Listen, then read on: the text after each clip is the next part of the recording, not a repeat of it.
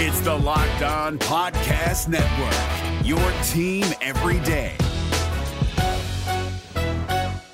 We're driven by the search for better, but when it comes to hiring, the best way to search for a candidate isn't to search at all. Don't search, match with Indeed. 93% of employers agree Indeed delivers the highest quality matches compared to other job sites, according to a recent Indeed survey. And listeners of this show will get a $75 sponsored job credit to get your jobs more visibility at Indeed.com/podcast. Just go to Indeed.com/podcast right now and support our show by saying you heard about Indeed on this podcast. Indeed.com/podcast. Terms and conditions apply. Need to hire? You need Indeed. Jackson Gatlin here, host of the Monday edition Locked On NBA podcast. Every Monday, I cover the three biggest stories in the NBA with the local experts from Locked On. It's an awesome recap of the weekend of the NBA and a look at what's ahead. Mark your calendars on Monday to join me for Locked On NBA podcast, available on YouTube and wherever you get your podcasts. You are Locked On Raptors, part of the Locked On Podcast Network.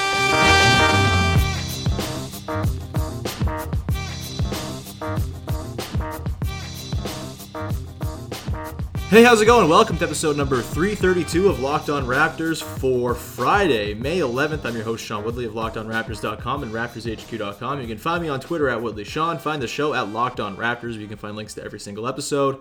Make sure you're checking out the Locked On Podcast Network as well. Team-focused shows for all 30 NBA teams with Locked On Fantasy and Locked On NBA as well. And you can find those all together on the Locked On NBA iTunes channel. If it sounds like I'm rushing through this intro, it's because it's an emergency podcast. And there's lots of stuff to get into because Dwane Casey has been fired by the Toronto Raptors, which is a move that I think some people maybe saw coming, maybe not this soon, maybe not at all. But to break it all down, I'm joined by a frequent guest of the show and friend, James Herbert. How's it going? Good, thanks for having me. Yeah, thanks for coming on extremely short notice. It's as I was telling you off air, I was in the middle of a nap and got like 500 texts saying that Dwane Casey had been fired, and I guess I got thrust into action, recording a bunch of stuff. And yeah, it kind of caught me off guard, I gotta say. I wasn't expecting it to be this soon. I guess if you're like in the business of getting rid of a coach, you gotta do it soon enough because there's different assistants and stuff out there that you gotta make sure you're gonna get interviewed and hope they don't get snapped up if there's a guy you really want. But I don't know, what was your reaction to seeing Dwane Casey being let go by the Raptors? I wasn't surprised. Yeah. I mean, the signs were sort of there. The only thing that kind of surprised me was they held that joint press conference where Casey talked, then Masai talked, and then to fire him this soon after that, like, it almost felt like, why did they bother doing that, you know? But, I mean, the other side of that is maybe Masai, like, genuinely didn't know. Yeah. Like, he could have had a meeting with Casey last night or early this morning, and, I mean, USA Today's Jeff Zilgett reported that Casey was seeking a contract extension, and if one side was thinking, I don't know if I'm going to bring you back, and the other one was saying, I'm not coming back without an extension, then you can see how things could go sideways fast, and maybe that's the reality. I think it's interesting because the immediate reaction on Twitter that I saw was a lot of people basically jumping on Team Dwane, and saying, how could you let go of this guy? It's not his fault. He's the fall guy. Patrick Patterson said he was a scapegoat. You have a lot of people defending his record with the Raptors, and it's an easy record to defend when you're looking at the regular season results, at least. I mean, I think it's quite clear he's the best coach in franchise history. He's presided over the best run the Raptors have ever seen. But it was a little weird for me to watch all that when, like, I mean, you even tweeted directly about this. Like, a couple of days ago, all anyone was doing was laughing at the Raptors, saying they were pathetic and saying they were humiliated and saying everything needed to change. So, something big changed, and now suddenly everybody's shocked by it, I don't really get it. Like, this didn't catch me by surprise. Yeah, I mean, look, like, Team Dwane, as you mentioned, is very easy to jump on. He's a very likable dude. He's been great for the Raptors. You know, without him, I don't think the Raptors get to the point they're at today where they're firing him because they've lost 3 straight times to LeBron James in the playoffs. Like, I think he's done a very admirable job, and he is I think probably without question, one of the better big picture coaches in the league. I mean, the relationships that he's managed, the way that he turned Kyle Lowry from sort of this guy who was uncoachable at one point in his career into a guy who wanted to stay with the Raptors 2 separate times as a free agent. Maybe the second time was more market-based, but either way, I think that speaks volumes of his ability to sort of connect with players, and I think the regular season success is it's not a coincidence. Like, he does a really good job of defining roles for guys and sort of hammering those into guys over the course of a full season, and that leads to a team that's really hard to guard on random regular season nights. And the bench was such a force this season, a lot of it which because Casey saw that 5-man group that really worked together, said, all right, we're just going to run you guys out there. I'm not going to worry about staggering anymore. We're going to save Kyle Lowry for the playoffs. That worked out really well this season too.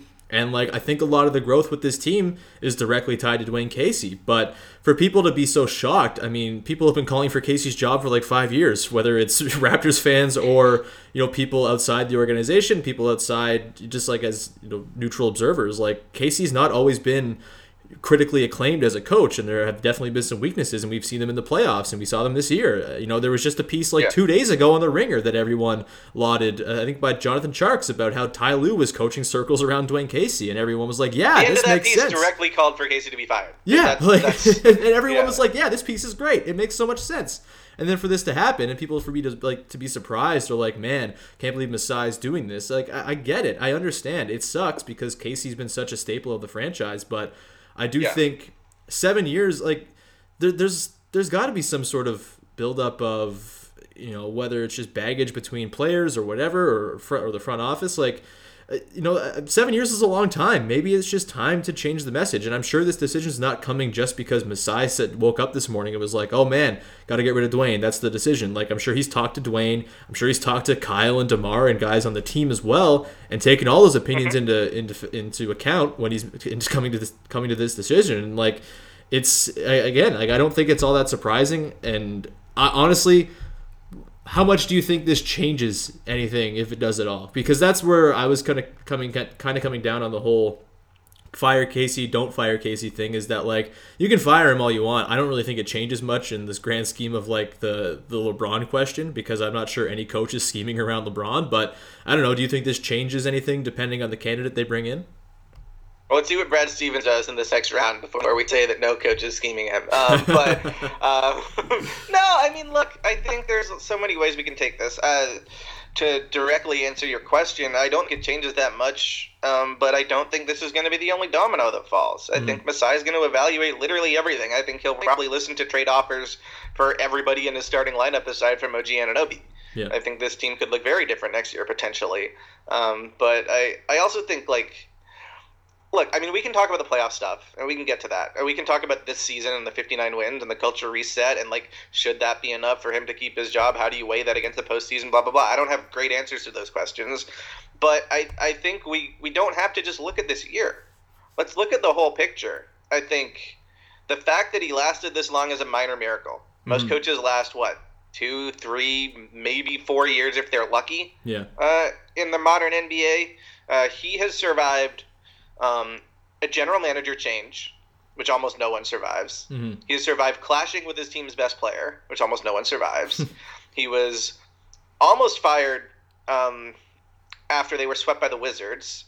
He came very close to losing a first-round series against the Indiana Pacers, which definitely would have had him fired. There were calls for him to lose his job last year after they were swept by the Cavs, and I don't think anybody would have been shocked if that happened.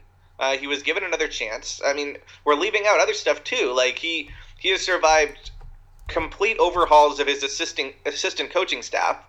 I think he had a really great run. I think he has an awesome resume now. Will get another job either this summer or next. If I was him, I would wait and get paid for the final year and take it next year. But I mean, this is a guy that hardly sleeps and is obsessed with basketball and is a lifer. So I wouldn't be surprised if he ended up with another job now. But I just think this isn't just about the failings of the Raptors this year. I think when you look at Casey's overall picture, this is a great success for him. This is a guy that before he took this job, he had multiple, like, he has a very weird coaching arc, I'm sure most of your listeners know, but sort of got the short end of the stick in Minnesota. He had stops overseas. He ended up rebuilding his reputation sort of in Seattle, and eventually winning that title in Dallas got him this job. But, I mean, he has had a really fascinating, long, up and down career, and now he's established himself as a top-tier coach. And this is a really cool story to me. And, like, I have gripes about some of the stuff he's done in the playoffs. I think he is an imperfect coach, but I think most coaches are. I think he was the right coach to take the Raptors from where they were. I mean, when he started, he had Andrea Bargnani as his number one option, his starting centers. He had, like, Aaron Gray and Jamal McGlure that he was trying to use at center. They were awful. And he made that team into a halfway decent defensive team, which I remember being in Toronto and everybody thinking that was incredible. And through there, they've gotten better pretty much every season. Developed DeMar in a way that I'm not sure most franchises would have done. I'm not sure most franchises would have stuck with him. And he survived the team almost being blown up, and then guided them to the playoffs. And then it's pretty much been an upward trajectory from there with some mishaps in the playoffs. So it's interesting when you look at the big picture. Like, does that all mean you just have to stick with him forever? No. Like, there comes to a point where Masai said it in his press conference yesterday, where he was talking about how do we evaluate the last 5 years and how do we look at the next 5 years. And I think when he's thinking of the next 5 years, when the team is probably going to change significantly and they're going to give more of the reins to the younger players, I think he just decided they needed somebody else in charge. And I don't think that's an indictment of Casey and his coaching style, and I don't think this is saying that the front office is doing something that is so reprehensible and unfair. I think you can argue it's not totally fair for what Casey accomplished this year, but I think you can also say it was a fair expectation that they do much better than they did against the Cavs in the second round. This is Jake from Locked On. Locked On has teamed up with State Farm to spotlight some of the greatest supporting players in NBA history. After beating the Heat led by LeBron James and Dwane Wade in 2011, Dirk Nowitzki won an NBA title and proved himself to be one of the greatest basketball players of all time. But there was one player in the starting lineup for the last 3 games of the finals that helped support Dirk all the way to a championship, JJ Barea. Led by JJ and Jason Terry, the Mavs' second unit proved to be the strength throughout the playoffs, where they led the NBA in bench scoring. But for games 4, 5, and 6 in the NBA Finals, Mavs coach Rick Carlisle inserted Barea into the starting 5 to help the Mavs space the floor and put more playmaking around Dirk. JJ Barea had a knack for running the pick and roll with Dirk that helped the Mavs score more efficiently on their run to a title. Dirk Nowitzki couldn't score the way he did if he didn't have much needed support from someone like JJ Barea. Sometimes you and I need that kind of support too. Think of State Farm like a pivotal team player. When you need help protecting the things that matter most, remember the jingle and just say, like a good neighbor, State Farm is there. Yeah, like I feel for Casey for sure, and again, like I was very on the fence, and I would have been fine if he was back. I'm fine that I've accepted that, you know, moving on from him might be the move as well. And I honestly think it kind of speaks to how well Casey did as sort of a big picture guy that we're at this point with the Raptors where they might have to go for more of an in-game tactician type guy. Because like when Casey first came, like they absolutely needed a guy like him who could instill habits and sort of build a culture. And he did that to great effect over 7 years. But now you're at the point where you keep running into this LeBron wall, and maybe it doesn't matter if you have an in-game tactician who can sort of outduel a LeBron team. But I do think it would give you a better fighting chance. And Casey has always been a guy who, you know, this has been the criticism for years, and that, you know, he's not the best in-game guy. He'll do, you know, nice adjustments in between games that saved the Raptors' asses in some series before. That Milwaukee series comes to mind in particular when he made the Norm starting lineup change midway through that series, and it completely just solved the series for the Raptors. But like, I think the in-game stuff has always been an issue. The sort of the in-game adjustments and rotations have, you know, sometimes come back to bite the Raptors in certain points in games. And in a playoff series, when it's 7 games at most, like there's not that much of a margin for error, and you can't really be spending a half trying to figure things out.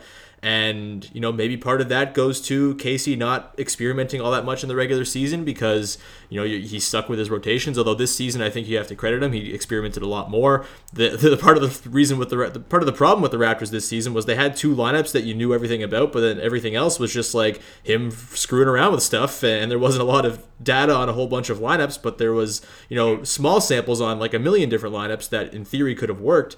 But yeah, I think the playoff in-game stuff is something that is a bit of a bugaboo. And considering where the franchise is now... One of Casey's favorite words, by the way. Yeah, I'm going to miss Caseyism so much. The ways to skin an apple, all that stuff, that's I think, the thing I'm going to miss most. But I think considering the way the franchise has come since 2011, 2012, where it feels like it's more of a self-sustaining culture than it was back then. Like, back then, you might have needed a figurehead like Casey to sort of be the culture. But honestly, I think at this point, with Masai at the top and just sort of the way they've gone about things, they've won 50 games, they've had a great developmental program, they're a bottom-up sort of thing now where they have the G League and Jerry Stackhouse, and everything kind of feeds into one another, and it just feels like more of a sort of healthy organism as a franchise, as opposed to back in 2011 when Dwane Casey was hired. I feel like this is a bet on sort of the culture that Casey is directly responsible for helping build, that they can move away from a guy who does excel at the big picture stuff to a guy who's maybe more tactically proficient. But I don't know, do you think that is sort of, if that were to be the case, do you think that's a fair reason for this move to be made by Masai? Yeah, I think the whole... Like, in a way, he's almost like, it's almost like his success set him up to fail, because you could look at this roster over the past few years, not just this year, certainly this year, but not just this year, and you could say, I don't know if that team should really be a top tier team in the Eastern Conference, right? Like, I think in a way, he really had these teams playing at a level that's more than their sum of their parts. He was doing things pretty unconventionally in terms of, before this year, the way their offense was running. This year's a little more conventional with where the league is, but to have a top offense anyway, the way they were doing it showed a certain amount of adaptability. And the way he convinced the Stars to go at things differently showed a different kind of adaptability. I think he consistently was able to drill pretty good habits into these guys, and I don't think he's a bad tactician either. I just think when you raise expectations like you do, when you are that top seed, when you have long winning streaks, when you never have long losing streaks, when everybody's talking about you, when you speak about the different style you play and how it should translate better, and you're putting all this pressure on yourself. And I don't think his teams have handled pressure well at all in like postseason after postseason. I think they have gotten stuck. They have been slow to adjust. The adjustments have come and they've been smart. But I mean, you can go back year after year, whether it's like not starting PJ Tucker until it was way too late against LeBron last year, whether it was like keeping Luis Scola in the starting five, to the point where like fans are just like screaming, like it's, you know what I mean? Like I think it's, once the expectations are that high, the margin for error becomes that much slimmer. And in the playoffs, more was expected, and that's a credit to how good the team got under him.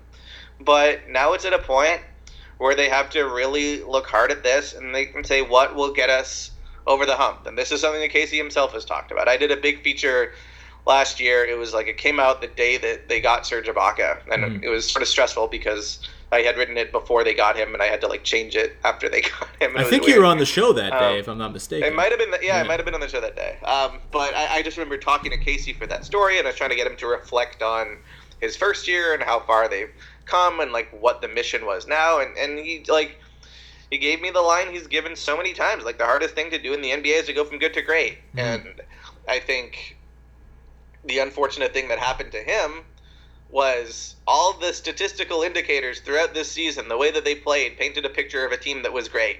Perhaps it was only good. Yeah. Like, and now the question is, how can they actually take that next step? And I don't think that just changing a coach will do it. I think they flat out need more like star talent, and they probably need a shakeup of sorts too. So we'll see what else Masai has up his sleeves. But I don't particularly have a problem with this decision. I'm not surprised by it. I think the playoff shortcomings this year, it wasn't, is what I'll say. It wasn't that they lost to the Cavs. It was the way they lost to the Cavs. It was getting embarrassed again, getting humiliated again. coming up short in game one the way they did, and then like continually referring back to that as like, oh no, if we had just won game one, like you had 3 more games. Like there's no excuse for not having your head right after that. Like you've gone through this so many times, like those battle scars that they keep talking about having to build. It's like you should have some by now. They've been through this, so I think something really had to change, and whether it was breaking up the core, changing the coach, or both, I think Masai really found himself at a point where he could justify anything, and this is what he chose to do. The NBA playoffs are right around the corner, and Locked On NBA is here daily to keep you caught up with all the late season drama. Every Monday, Jackson Gatlin rounds up the 3 biggest stories around the league, helping to break down the NBA playoffs. Mark your calendars to listen to Locked On NBA every Monday to be up to date. Locked On NBA, available on YouTube and wherever you get podcasts. Part of the Locked On Podcast Network, your team every day. Yeah, and I mean, I've been on this podcast for the last week, just hammering, I'm okay if they run it back and bring back the same players, understanding that there's a ceiling that comes with that. I just think being pretty good is far preferable to the dice roll that is sort of blowing it up and hoping you find a star, especially when the back end of your roster is already probably good enough that you might not be able to tank quite correctly and you end up in the zone where you really don't want to be. Tanking's not an option with this group. No, it's not. And, so I'm fine with that. And maybe what they do need is just a fresh set of eyes for the same core. And I'm not sure. I think Casey deserves a lot of credit for milking most of the possible potential out of both Kyle and DeMar and turning them both into perennial all-stars and having a big hand in that. But maybe you said he's not a bad tactician. You said and honestly, I think the way you say it's hard. The hardest jump to make is from being a good coach to a good team to a great team. That can apply to coaches as well. It's hard to go from being a good coach to a great coach as much as Casey might have gone from being a mediocre coach to a good coach. I think there's still some growth there, and tactically, maybe a fresh set of eyes is what you need. And on that topic, I mean, Budenholzer has been already rumored by Mark Stein. Nick Nurse, Jerry Stackhouse seem like the obvious in-house candidates, although I'm not super sold on Stackhouse if they're going to try to run it back and be very good. I think if you're going to blow it up, do Stackhouse try to build the same sort of thing you did from the ground up with Casey back in the day, but that might be a little bit tough. If you're looking at a candidate, maybe it's someone that has been mentioned, who do you think the Raptors should be targeting right now? I mean, the Nurse thing makes sense to me. Yeah. And he has been rumored at different times, not just now to take over. Yeah. Budenholzer is really interesting because he comes with this sterling reputation. I think if you're just looking at who's available, you'd probably say he's the best of the veteran coaches, depending on, you could argue Stan Van Gundy, but I'd be shocked if he came to Toronto. I think Budenholzer's interesting, but my problem with that is, you're replacing a great regular season coach with the great regular season coach. Yeah. It feels like a lateral move to me. It's not like an up-and-comer who could bring something real fresh into the organization, could develop with the team. You're taking a guy that has a specific style. His style happens to jibe with what Masai has wanted and what they finally did this year, right? Mm-hmm. So that's good. But I don't know. It seems weird when you look at how the Hawks went out against the LeBron-led Cavs to hire somebody with that experience on his resume, right? It just seems odd to me. Yeah. And I'm a guy that has advocated in writing for Budenholzer to get a bunch of different jobs that I thought he'd be great for. I'm just not sure this is the right fit. Nurse kind of makes more sense to me just based on, giving a really smart guy his first shot in the NBA, somebody who the players are already familiar with. I'm not sure you want to do a earth-shattering move here. Mm-hmm. And I think he's been waiting his turn. He was rumored to get head coaching jobs years ago. He was on Kevin Arnovitz's list of up-and-coming assistants, I think, multiple times. And that kind of makes the most sense to me. But here's the thing. You named a few guys. We have no idea who Masai might be thinking about. Every GM has a list, whether or not that list is just in his head or codified somewhere. Everybody knows who they're interested in. Mm-hmm. So we're going to find out, I imagine, pretty soon who are the guys that Masai is actually thinking about. It might really come out of left field. to Raptors fans. But based on what we kind of know now, like, I think Nurse is probably my preferred hire. I'm with you there. I think it's a perfect mix of a guy who's more tactically renowned and a guy who, he's got knowledge of the organization. He knows Kyle DeMar and then like has at least some sort of basis of a relationship with those guys. Like, the thing about firing Casey and the fact that he is a very good coach, like, you're not guaranteed to get a better coach as the replacement. Like, that's just part of the risk, right? And there is a risk that the new guy doesn't connect with Kyle and DeMar, and there's an issue there. Maybe Kyle and DeMar were in on the whole idea of moving on from Casey as well, like I mentioned. Like, we don't know what was said in exit interviews and stuff like that. Maybe they were ready for a new voice as well, but I mean, you're not guaranteed to get a better coach, like grass greener and all that stuff, but I think Nurse, just the mix of what he brings to the table and also just sort of the institutional sort of knowledge he has, and just like, you don't want to totally go out of your way to destroy the foundation that Casey built, because like, it is a pretty desirable organization right now and they're set up pretty well, and just to have Nurse not get the job, I feel like you risk losing Nurse entirely, and maybe you don't want to do that for some sort of outside hire who's going to bring in a whole bunch of new faces. You got Rex Kalamian, you got Jama, you got Patrick Mutombo on the up. Like, you have a lot of up and coming coaching prospects that you have within your team right now. Same goes for Stackhouse. That maybe just sort of keeping the assembly line going and becoming that sort of team is something more desirable than just going outside the team and finding someone brand new. And I'm with you on the Budenholzer thing. I don't like retreads as it is. As successful as he was with the Hawks before he bungled it as the GM, I don't love the idea of retreads. I just like bringing some new eyes, some fresh faces. I'm okay with that. I don't know if someone, like, there's a million Spurs assistants obviously that'll be thrown around and some others as well. But I think Nick Nurse, it doesn't have to be too cute or fancy from Masai. Like, Nick Nurse makes tons of sense to me. Anything else that we missed or should we hit on before we wrap this thing up here? Do you think we've covered it? I guess the question is, do you think this means that, like, if you had to guess, and we don't know, things can change, but if you were to guess right now, what do you think firing Casey means for Kyle and DeMar as far as like being with the team next season? I think if they're back, then it's sort of a wake-up call. Like, we are not happy with the status quo. We are making sure you guys know, like, this is not acceptable. just bowing out like this in the second round again. But as for like whether that means they'll be back, I don't know that it has any effect on that. I think the big variable based on the big variable in terms of like who will be back is what the market actually is. Yeah. Because look, those guys are really good players. They also make a lot of money. Yeah. And Kyle plays a position that is pretty stacked throughout the league, and DeMar plays a role that I'm not sure that many teams are really looking for. Mm-hmm. So it's really tricky. Like, those guys, if they're back, I think it says more about like them having more value to the Raptors than they do to other teams than it says about like what Masai's grand plan is. I think he has to keep his options open. He has to be flexible. Mm-hmm. Last summer, I think most of us thought Jonas Valanciunas would be traded, and if not traded in the summer, then traded before the deadline. There were never good deals for him.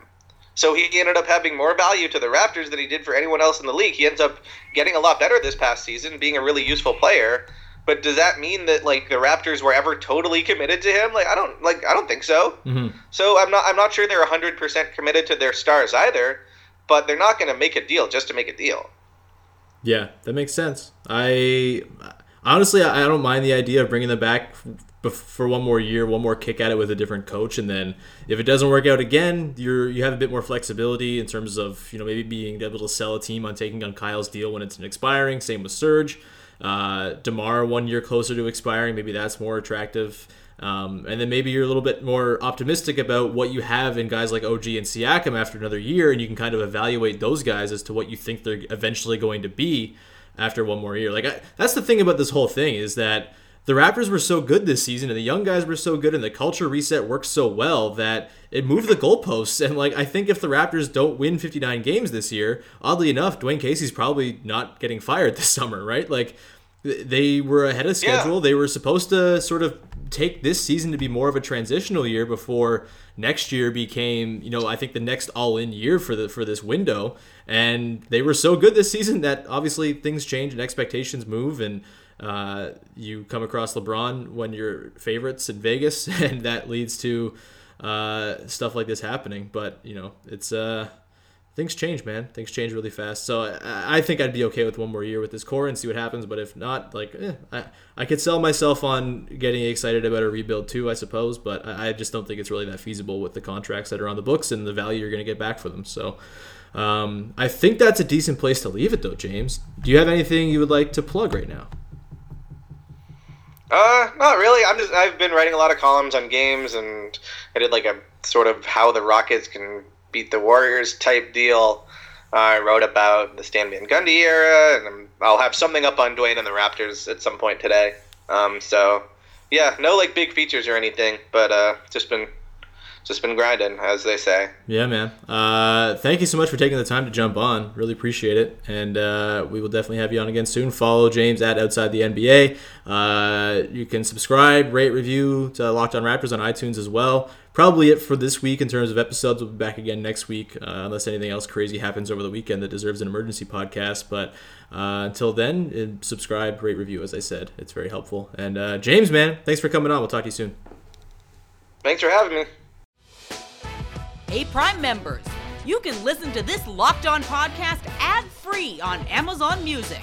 Download the Amazon Music app today.